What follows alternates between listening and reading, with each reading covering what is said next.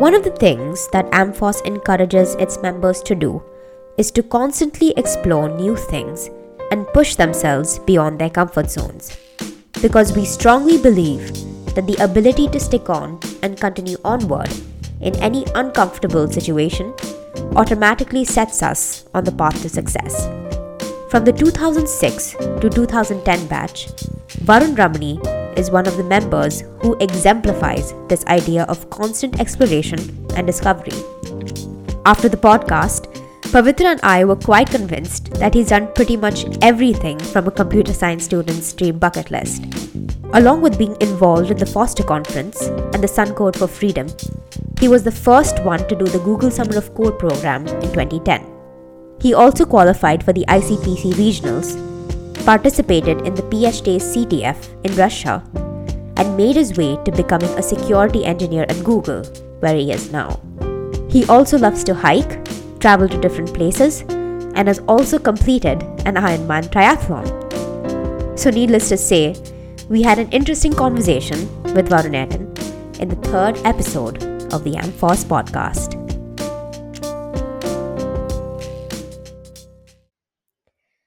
An absolute pleasure to have you here on this podcast, Varrun. A lot of alumni have been telling us constantly to get you here on the podcast and talk about your experience of how amFOSS was back in 2008. So, welcome. So glad to have you here. Cool, thank you. Yeah. So, how is it in Seattle? Like, how is the weather there? How is your work? Yeah, I just moved to Seattle like 4 months back. And from California. So California is more sunny, but here it's been a little bit more rainy, I'd say. So Oh, like, okay. yeah, so like I think half the month is like rain, the other half is like no rain, but then it's really cold. So it's almost like 2 to 3 degrees Celsius over Oh here. my. Oh, Oh So yeah. that's why the heavy jackets as well. Right. Yeah. Even in, I mean, I live in Pune, so Maharashtra here in India. So Right. it is cold. I can't imagine how cold it might be in Seattle. I am already kind of freezing. But yeah. What about you, Pravitra? How is the on my weather in your? end, like I'm in Kerala, it's Oh, super hot and definitely it is it's only warm. going to get hotter now. So, yeah, excited for that. Yeah, at Awesome. least the rain is not new to you. So, Yeah. Oh, yeah, definitely. So, Eton, so back in, let's go all the way back to 2008. And I mean, how was amFOSS back then? Like, what was your experience? Do you remember? What is it like back in the early days? yeah, I mean, that's a great question. I've been kind of thinking back, and it's been like 15 years. And I'm like, what really happened back then? Right. And how did it all start? So I really can't place exactly when it started. It seemed like something that was started organically, like Mhm. out of like Code for Freedom, which was this contest where there were bugs fixed in like various Sun products.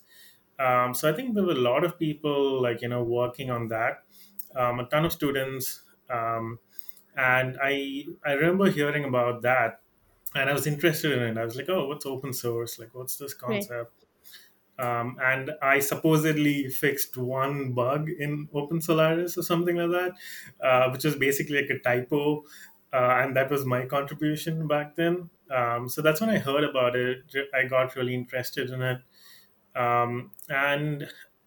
and again, I can't place exactly when it started. Was it like after? Was it before? But I think it's just organic. And I think like a lot of us students who were working on open source. We were a pretty like tightly knit group, so like we knew what like everyone was working on. Really, it was pretty much like one small lab outside this lab called the Amrita Research Lab.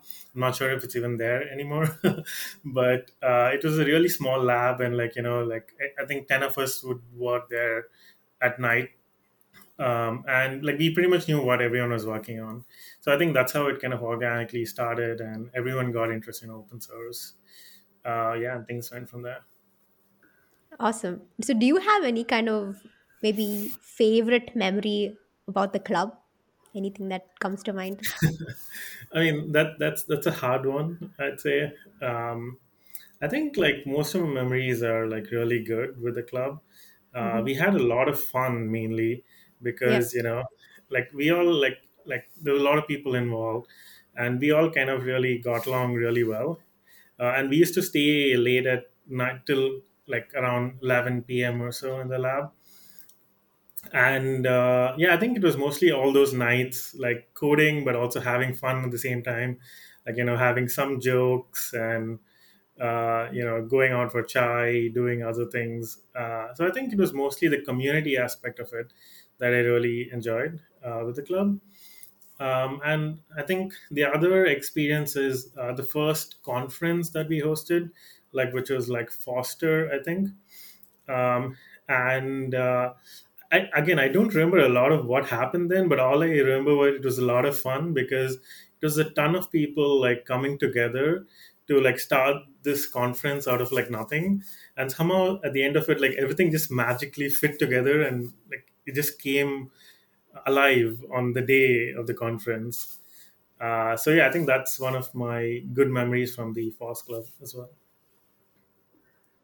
That's amazing. So, I was curious. So, the club was really small back then, right? Like, it's not as big as it is now. So, how did you get to know about the club? Was it like through word of mouth, or did Vipin sir approach you? Like, how did it work? Yeah, I think like we were pretty like closely involved with Vipin sir. So I mean, a bit of background before all this started was, I think like none of us were allowed to have like laptops till like second year of college. So first year, like yeah, we couldn't even have Oh, laptops. wow. Yeah, so like we couldn't even work on a computer, and I was like, how am I going to learn all this without access to a computer? I'm a computer science major. So like Vipin sir, of course, like I think Vipin sir joined Amrita around the same time we started as well, and he started providing us access to computers. Like he had an office, and then he would actually let like Avinash and me work from the office at That's nice. times. Yeah. Wow. So like we would work there, and yeah, I think that's how we really started. So I can't remember now. What is the actual question? Like, how did you first get to know about the club? Or, like, I'm sure Oh you. yeah, so it is probably just word of mouth. Like Vipin sir, like decided that it's a good idea to start a club, and we were like, yeah. I mean, we went along with pretty much everything Vipin sir started. There were so many clubs, right? There's like BIOS, like SPOS. Hmm. There was also like a club called Mindscape, which like we used to Yeah. like screen documentaries within the campus. That was a fun thing as well. So I think most of this was just word of mouth and just joining the bandwagon really. That's nice. Yeah, I think when you're talking about the community aspect about the club, that still is one of my most favorite parts of it.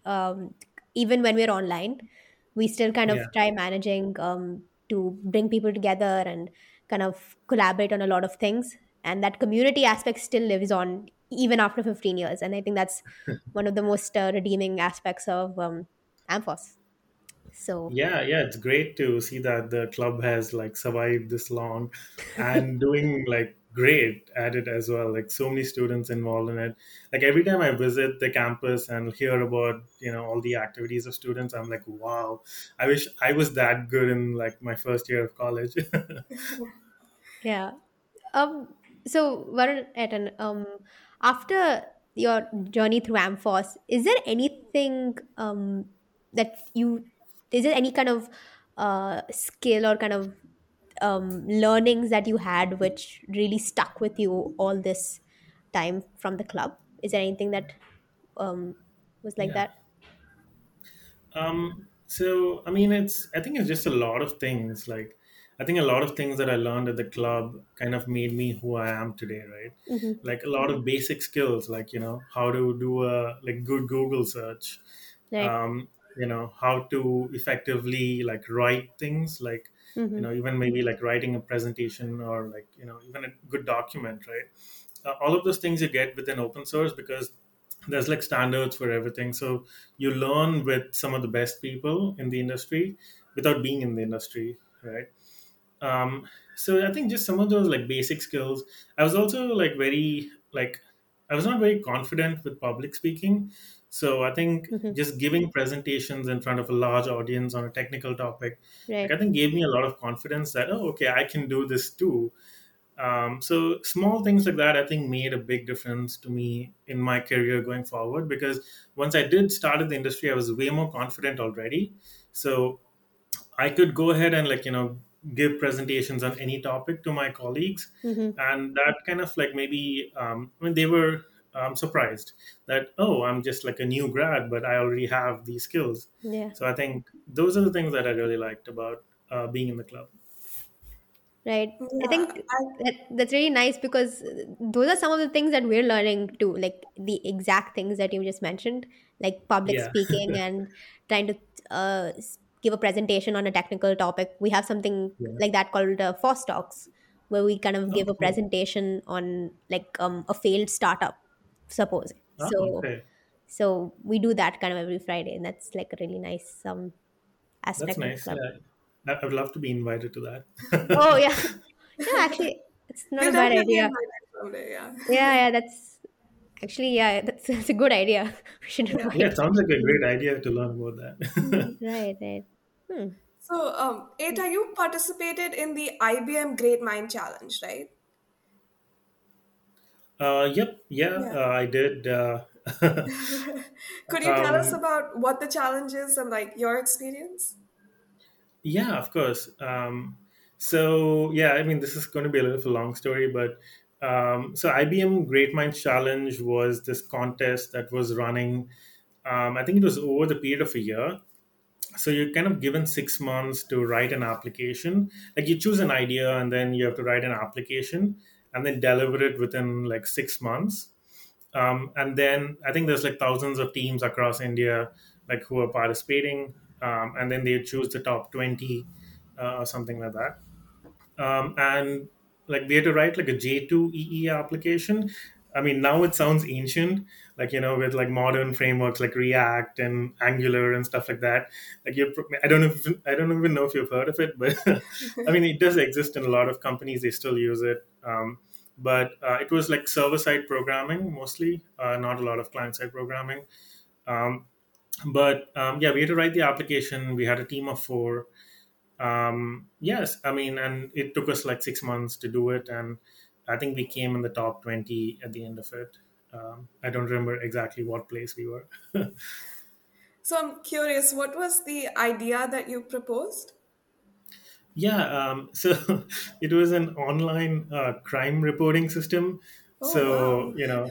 if you have like your local, like, municipality or something, like you can host like a local crime reporting system where you can go in and report a crime, Hmm. file an FIR, things like that. And yeah, I mean, for us, like, I don't even know how we came up with that idea, but it sounded a good idea at the time.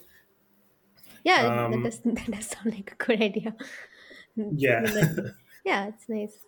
So how that so that so that is I from what we heard from Vipin sir, that was kind of like the first uh challenge before, or at least the first win or like achievement before any kind of achievements that came after that, right? I think that's the thing that kind of started it, is what we heard from Vinsa as well.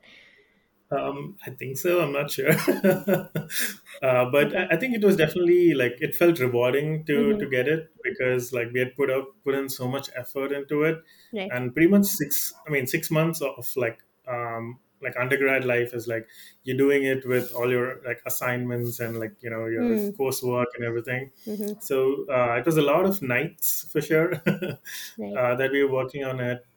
But we did learn a lot of like good things out of it, like how to work as part of a team, how to like share like tasks, like things you'd have to do once you join the industry, right? Like Right. if you have a team and you're have a deliverable, like how are you going to go about doing it? Mm-hmm. You have like a fixed timeline. How do you prioritize certain tasks, etc. So it was like pretty useful. Would I do it again? Probably not. Okay. But it was a good experience. Awesome.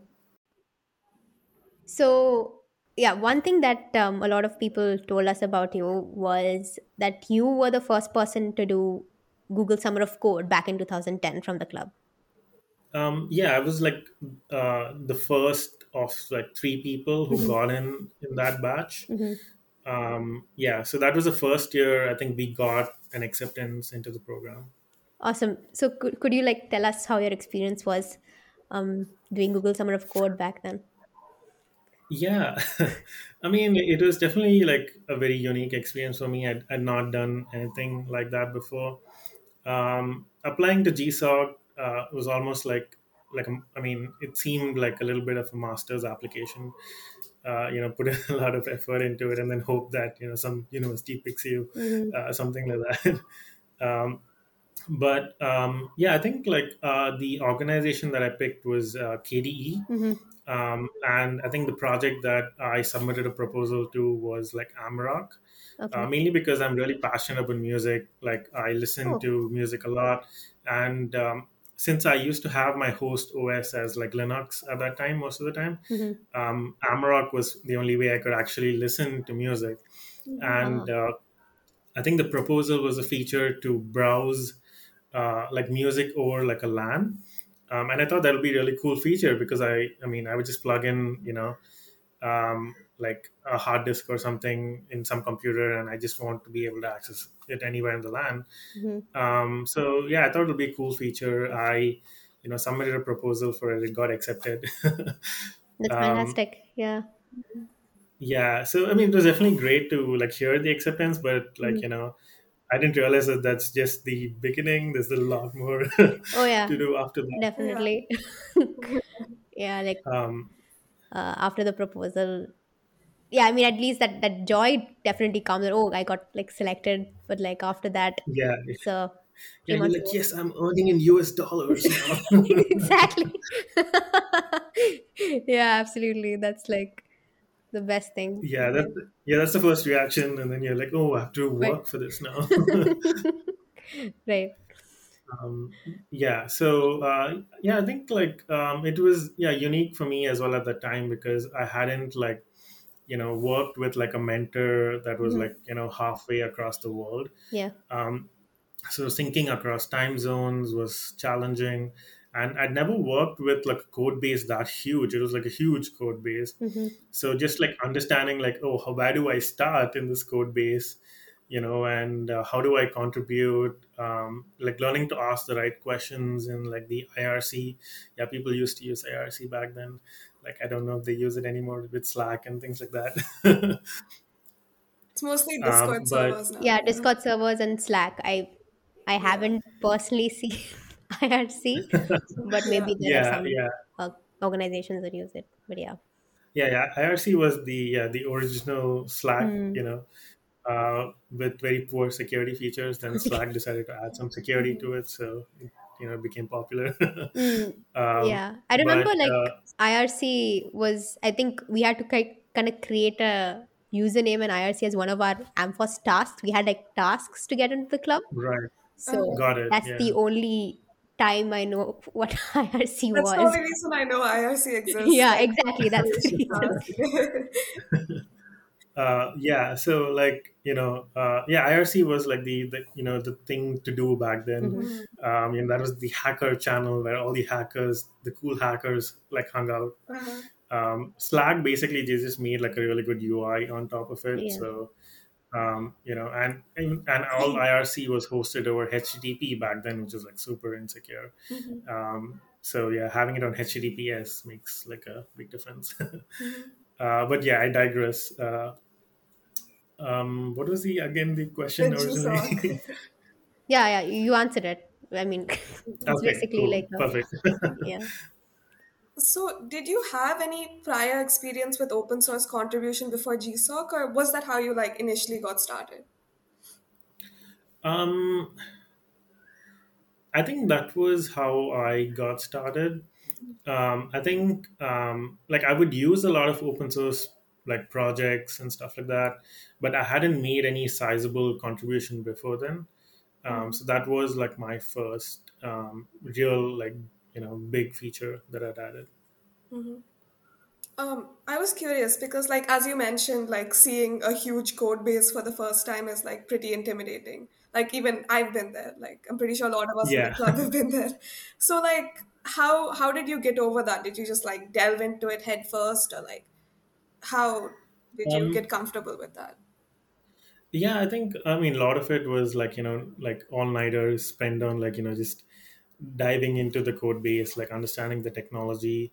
And a lot of it was obviously asking people, right? Like, I mean, there are people with like tons of experience, like who can just tell you, like, hey, just look at this. And, you'd save probably 2 days of effort by just asking them. Um, so I think like a lot of it was just working with my mentor to understand it better.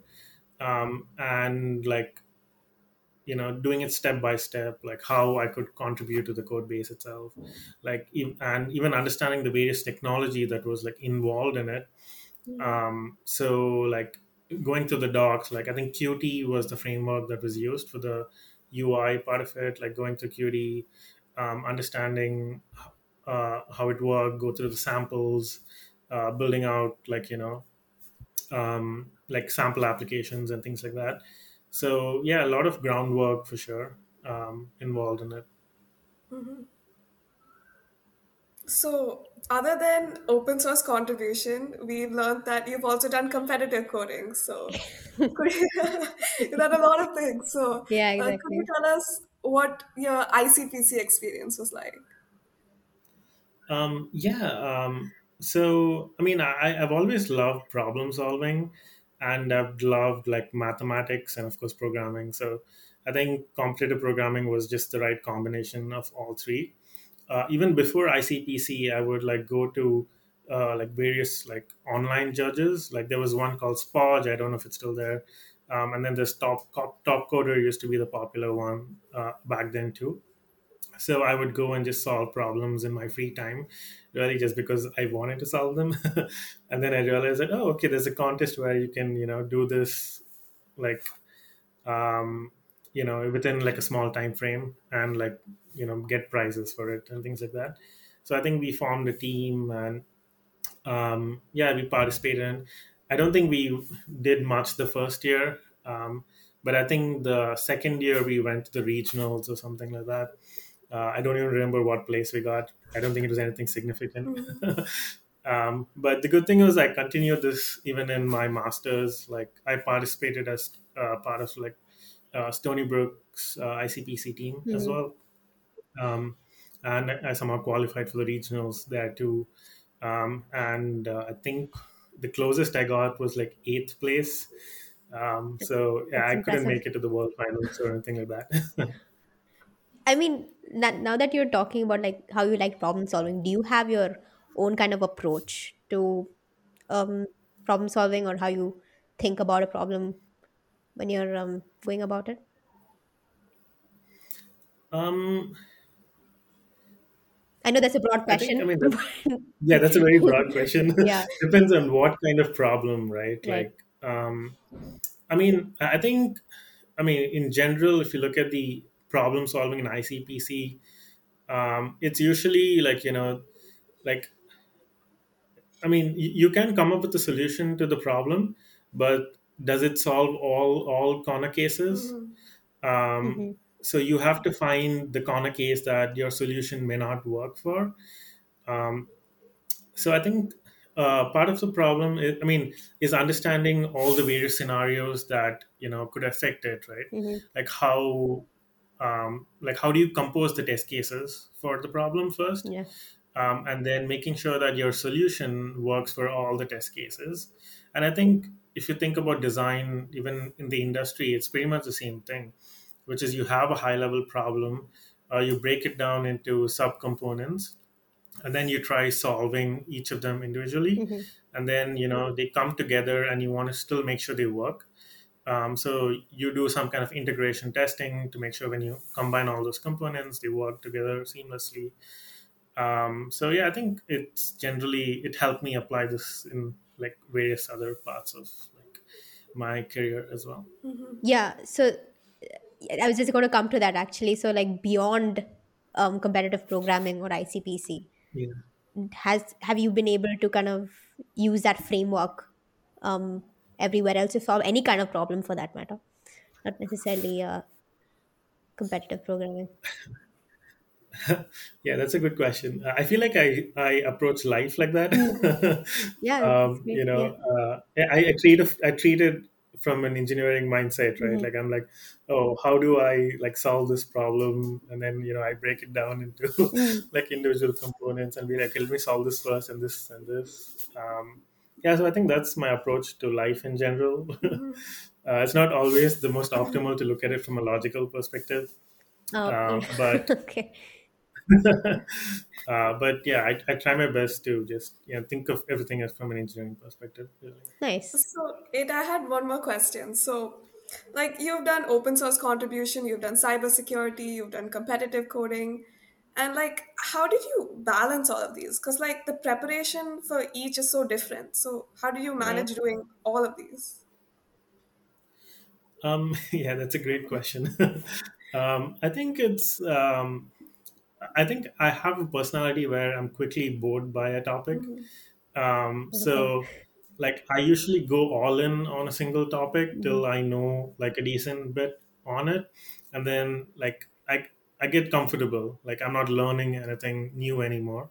It's usually like micro increments. So then I'm like, okay, what's the next thing I can learn?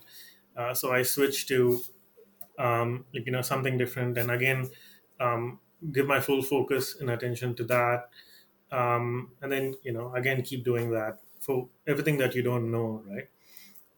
So yeah, I'd say just like putting your full focus at a single point of time instead of trying to do like 10 things at the same time Mhm. probably Hmm. works better. Yeah. Yeah, I think having that kind of exploring mindset and trying out different things is extremely good, especially for like a college student. Is when they're trying to figure out what they're good Yeah. at and everything. So ensuring that kind of mindset, I think, might really help college students in general. Because a lot of the times we tend to hesitate trying out new things. So Right. yeah, it's a great thing to have. Uh, s- Yeah, yeah. definitely. I'd say shoot for breadth first, Hmm. and then once you find a topic that you Go really to like, depth. then Absolutely. Yeah. depth first search. Right. Yeah. We go back to problem solving again. I think like even for a career in tech, like you have to have that mindset because like everything is Exactly. changing. So you can't just stick to like, one One tech stack thing. that you're comfortable with and like you need to be comfortable with doing different things. Yeah, yeah, and yeah, I can see that like over even the last 10 years of my career, like there's no part of it where I could just like relax and be like, oh, I Yeah. know all these things already. There's like some new framework coming out every day, and you want to make sure you're like abreast with that. It could be like Kubernetes, or it could be like um, like I don't know what's the latest UI framework is, like Vue or something like that. Like there's Yeah. always some new Yes. framework coming out, and like I mean, it's not always good to be on the latest and greatest, but it's good to know why it exists. So you can like consciously choose not to learn more about it. Yeah. I'd say a prime example is like cryptocurrency and all the Mm. things that are happening out NFTs. there. There's just Yeah. so much happening there, and I was really curious. I was like, what's happening? Like, why are so many people doing this? So I spent like I think a week learning more about it, and then I came to the conclusion that this is probably a fad, and may not stick around too long. Mm. I probably will be wrong, but I mean, I just but I still spent some time learning more about it, to understand it a little better. Yeah, I think that's like the process for any new thing that kind of comes in. We hear about something, and then we like research about it just to kind of get an idea because everything's going to change anyway. So going into depth Yeah. might not necessarily help. But Yep. Exactly. Yeah. yeah, that's the story for everyone diving into technology. But Yep. Definitely. yeah. So, Etta, for this, what is how does this experience being in the club how has that helped you in your career? You have touched a bit on like your um, speaking skills and presentation skills, but in an overall picture, how has that kind of helped you reach your career today? You working at Google, right now. Yep, So yep, that's correct. yeah, so how has that kind of shaped your views and mindset? Yeah, that's a very loaded question.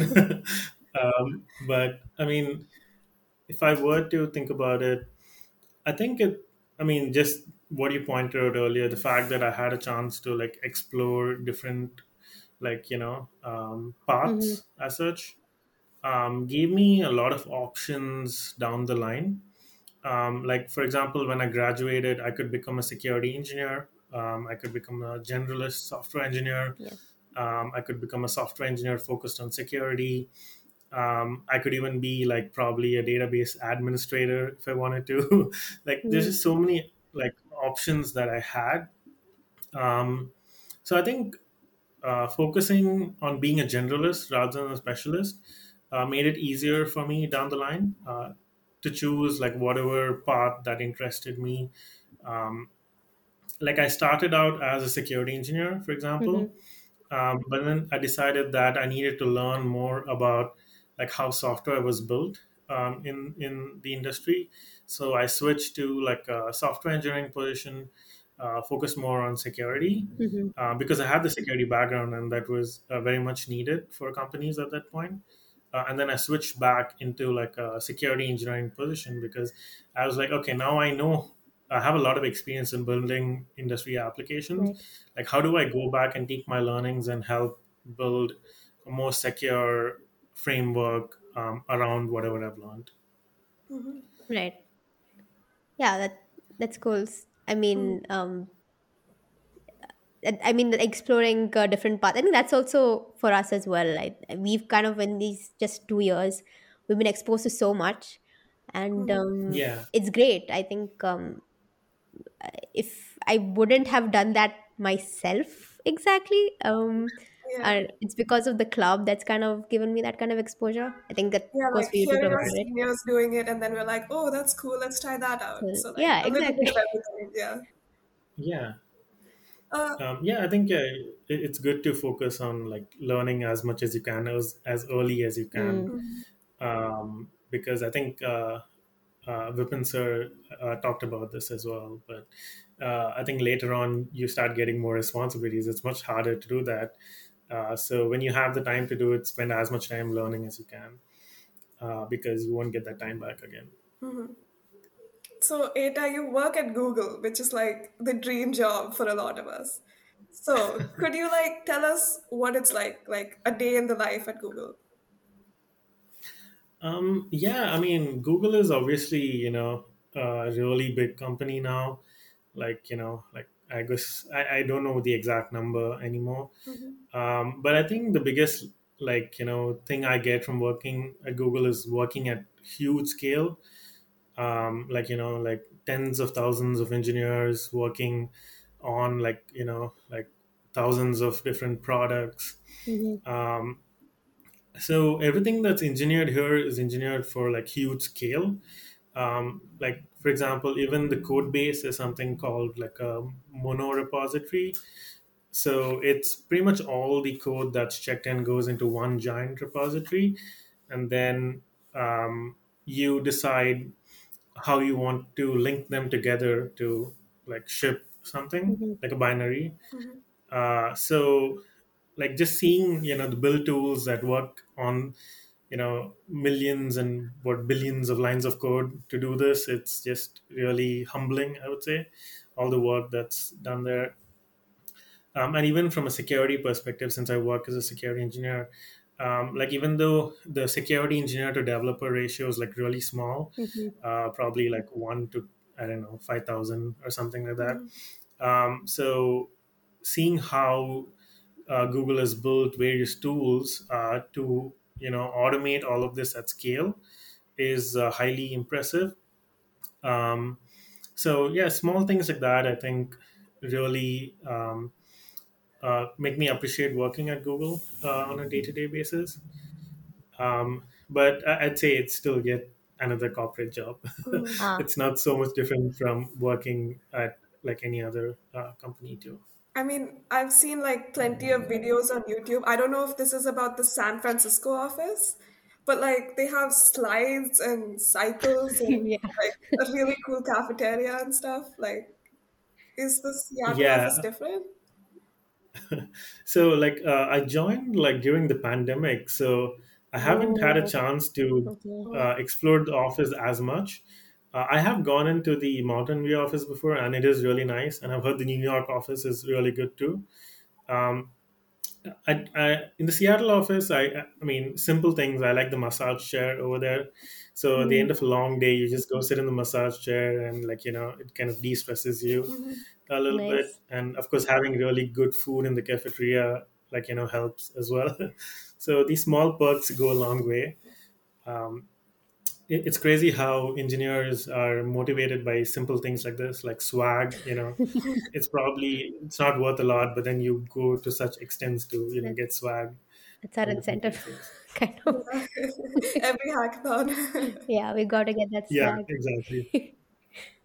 Yep. Yeah. Yeah. So simple things matter. Yeah. So how did you prepare to kind of get onto that path to Google? Was that really tedious, or Yeah. how was that path like? Yeah, I mean, it was like a definitely a long like journey for me, I'd say. Mm-hmm. So I think the first time I had applied to Google was for an internship right out of masters, and Okay. I was rejected back then for a software engineering internship. But I did follow up with the interviewer to get more feedback about like how I could improve Mm-hmm. Mhm. and stuff. So that was the first time I applied. After that, I did not apply to Google, and I think I did. And the next time was when they reached out to me to apply to Google. So like a recruiter reached out, and and I would be dumb to say no, but Mm-hmm. um, I mean mainly because I was kind of looking for options at the time, Yeah. and it turned out that this was a good opportunity for me as a security engineer. So it was I was preparing for I think a couple of months for the interview, and then it is a long process, the whole interview, I've heard there are like because six. Are there like six interviews to actually get selected? Or like how many are there on an average? Is it like that hard? yeah, yeah, I think like six interviews is pretty common in tech these Hmm. days That's true. to Yeah. like get a full time job for sure. But I think with Google, the main thing is like they have committees for everything Hmm. to make sure that the hiring decision is unbiased. Right. So, like, you have a committee for your screening interview where someone else looks at your feedback and gives a rating based on it. Mm-hmm. Um, and then once you get past that, there's like the main interviews. There's a hiring committee for that as well. And again, it's each interviewer just submitting their feedback, Mm-hmm. and then it's someone else deciding whether you get to join Google or not. So that way it is pretty fair, but just because of like how many people apply to Google, I think it's just like super lengthy. So it takes at least like 3 to 4 months to go from like interview to getting acceptance into the company. So, on that note, like, what do you think made you stand out? Because, like, I mean, other than obviously an impressive resume, like, do you think there was some other, like, X factor that made you stand out? I mean, you would have to ask the interviews that, but I think they're not trying to make you fail. They're trying to set you up for success. So before the interview, they actually ask you for your areas of expertise.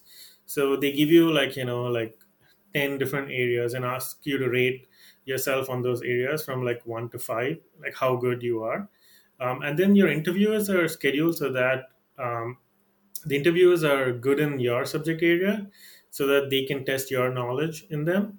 So the areas that I chose were based on my experience, my previous company, in like identity and like authentication authorization. So I feel like I probably did well in those because it's my like, I spent 6 years doing that. So I had a lot of knowledge in that. But again, they're looking for general problem solving skills, not necessarily like looking for like knowledge based answers. So they will give you like a generic problem and see how you kind of approach it, which is how you would do in your day-to-day job as well, right? You're not going to be given a well-defined problem. You're going to be given like a loose statement and be like, okay, go solve it. So the question Yeah. is, can you, figure out how to solve it? So they're just looking at your approach rather than the exact answer. Hmm. So, in addition to problem solving, what are the skills do you think um, someone trying to work at Google should have, or at least build? I think there is this interview called the Googliness interview. Sorry, Um, the googliness. yeah, Okay. it's called the Googliness Okay. interview. It's kind of like a culture fit interview to see if you would like fit into a culture like Google. Hmm. um, but a lot of it I think also has to do with the fact that like, are you like respectful towards other people? Like, Yeah. how do you work with other people within a team? Like, how do you handle conflicts within team members? So all they're looking to say is that you're not a jerk. Oh, um, okay. yeah, Right. because these days like being a like jerk in tech is not tolerated anymore. Hmm. They want a person who is good at engineering, but they also want someone who is a nice person to work with, because Right. no one wants to work with a jerk, right? Hmm. So the googliness interview covers mostly that, through like your own experiences in the teams you worked with, or if you don't have that experience, they give you hypothetical situations and Okay. kind of run you through like, oh, what would you do in this situation? Hmm. That helps understand your thought process over there. Right. Wow, Nice. really cool. Yeah, it's like a nice insight into how that works, especially like from the outside. It seems, oh my god, it looks so complex, but like you explain really well, so that's nice. Yeah, and I mean, you've got to realize that a lot of it is like luck dependent Hmm. as well. It depends on like which interviewer you got that day, Oh, okay. like how good you were that day, Hmm. what the hiring committee thinks of you. Like, there's so many variables in the equation that any step can go wrong. Hmm. So the biggest thing I learned was like, even if things go wrong, like it doesn't mean you're bad. It just means that things didn't work out, so just try again, and Right. things will work out in your favor. Nice. So as we're talking about like all of this, do you have any advice for students trying to step into the technological career or trying their hand at technology in general? Any of that kind of advice? um I think like the biggest advice I can give, I mean, from experience, is to make sure that like whatever you're doing, make sure that you're balanced in every part of it. Hmm. Um, like, I think early on, I used to think that just being technical is really important. So like I would spend hours and even days maybe like getting a feature out, or like coding, and you get a really good feeling at the end of it because you're learning something new. Right. You get that euphoria feeling. But if you keep repeating this down the line, there will be a point where you burn out, because you've kind of like taken up a lot of your mental cycles and you have not recharged that in some way. Hmm. So I think it's important to not just focus on the tech aspect of it, but also on your life aspect of it. Like, find an outlet for recharging. It could be like going trekking. It could be cycling, running, even just walking, right? find an outlet that actually helps you balance it, because that will help you in the long term maintain your mental health, I think. Yeah, Yeah, I think that advice is actually very relevant to us considering like the pandemic and stuff. Like, exactly. like cooped up in our homes, we can't even go to the campus. So like we kind of like get stuck in this rut of like doing the same thing over and over again. And like I think a lot of us are experiencing burnout now. So it's nice to have a reminder to like, be active and Take a take care of break our mental health. sometimes. Yeah, exactly. Exactly. Yeah. Oh yeah, I can't imagine what it would be like to being studying and and doing this remotely. It's yeah, I'm sure it's probably Yeah. challenging. Yeah. It has its perks, but it gets tiring after a while. Yeah. It's like I never knew like the people or like the friends I'd make at college, I'd only see them behind a screen. Yeah. Like so like it's like it's different. So Even about being Yeah, in amFOSS, like we've like interviewed so many of like the alumni and stuff, and we get to hear about their experiences and yeah. like late nights coding and stuff, and like It's we like haven't been able to experience that yet. exactly. Yeah, it's quite yeah. I hope you guys get to like experience that soon, because I think the social aspect is also a pretty important aspect. If you can't actually meet in person, then definitely have some hangouts offline Yeah, or hmm. something to build that Yeah, community for sure. definitely. Yeah, we hope our college we have like some kind of notice telling us that it may open up, but it usually doesn't work out. But let's see if it works out this time. I hope yeah. we can meet. We'll get a chance to meet everyone. But yeah, Yep.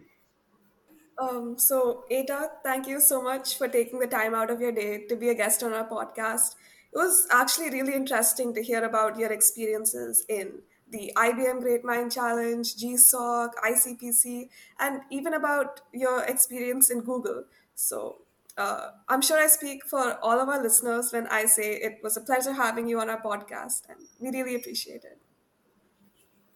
And thank you for having me too. It was great to talk to both of you, and also like reminisce on all the memories from like Christmas past. thank you so much for being here. I hope you enjoyed listening to this podcast as much as we did hosting it. We release our podcasts weekly, so don't forget to tune in next week for our upcoming podcast with our next surprise guest. Happy listening!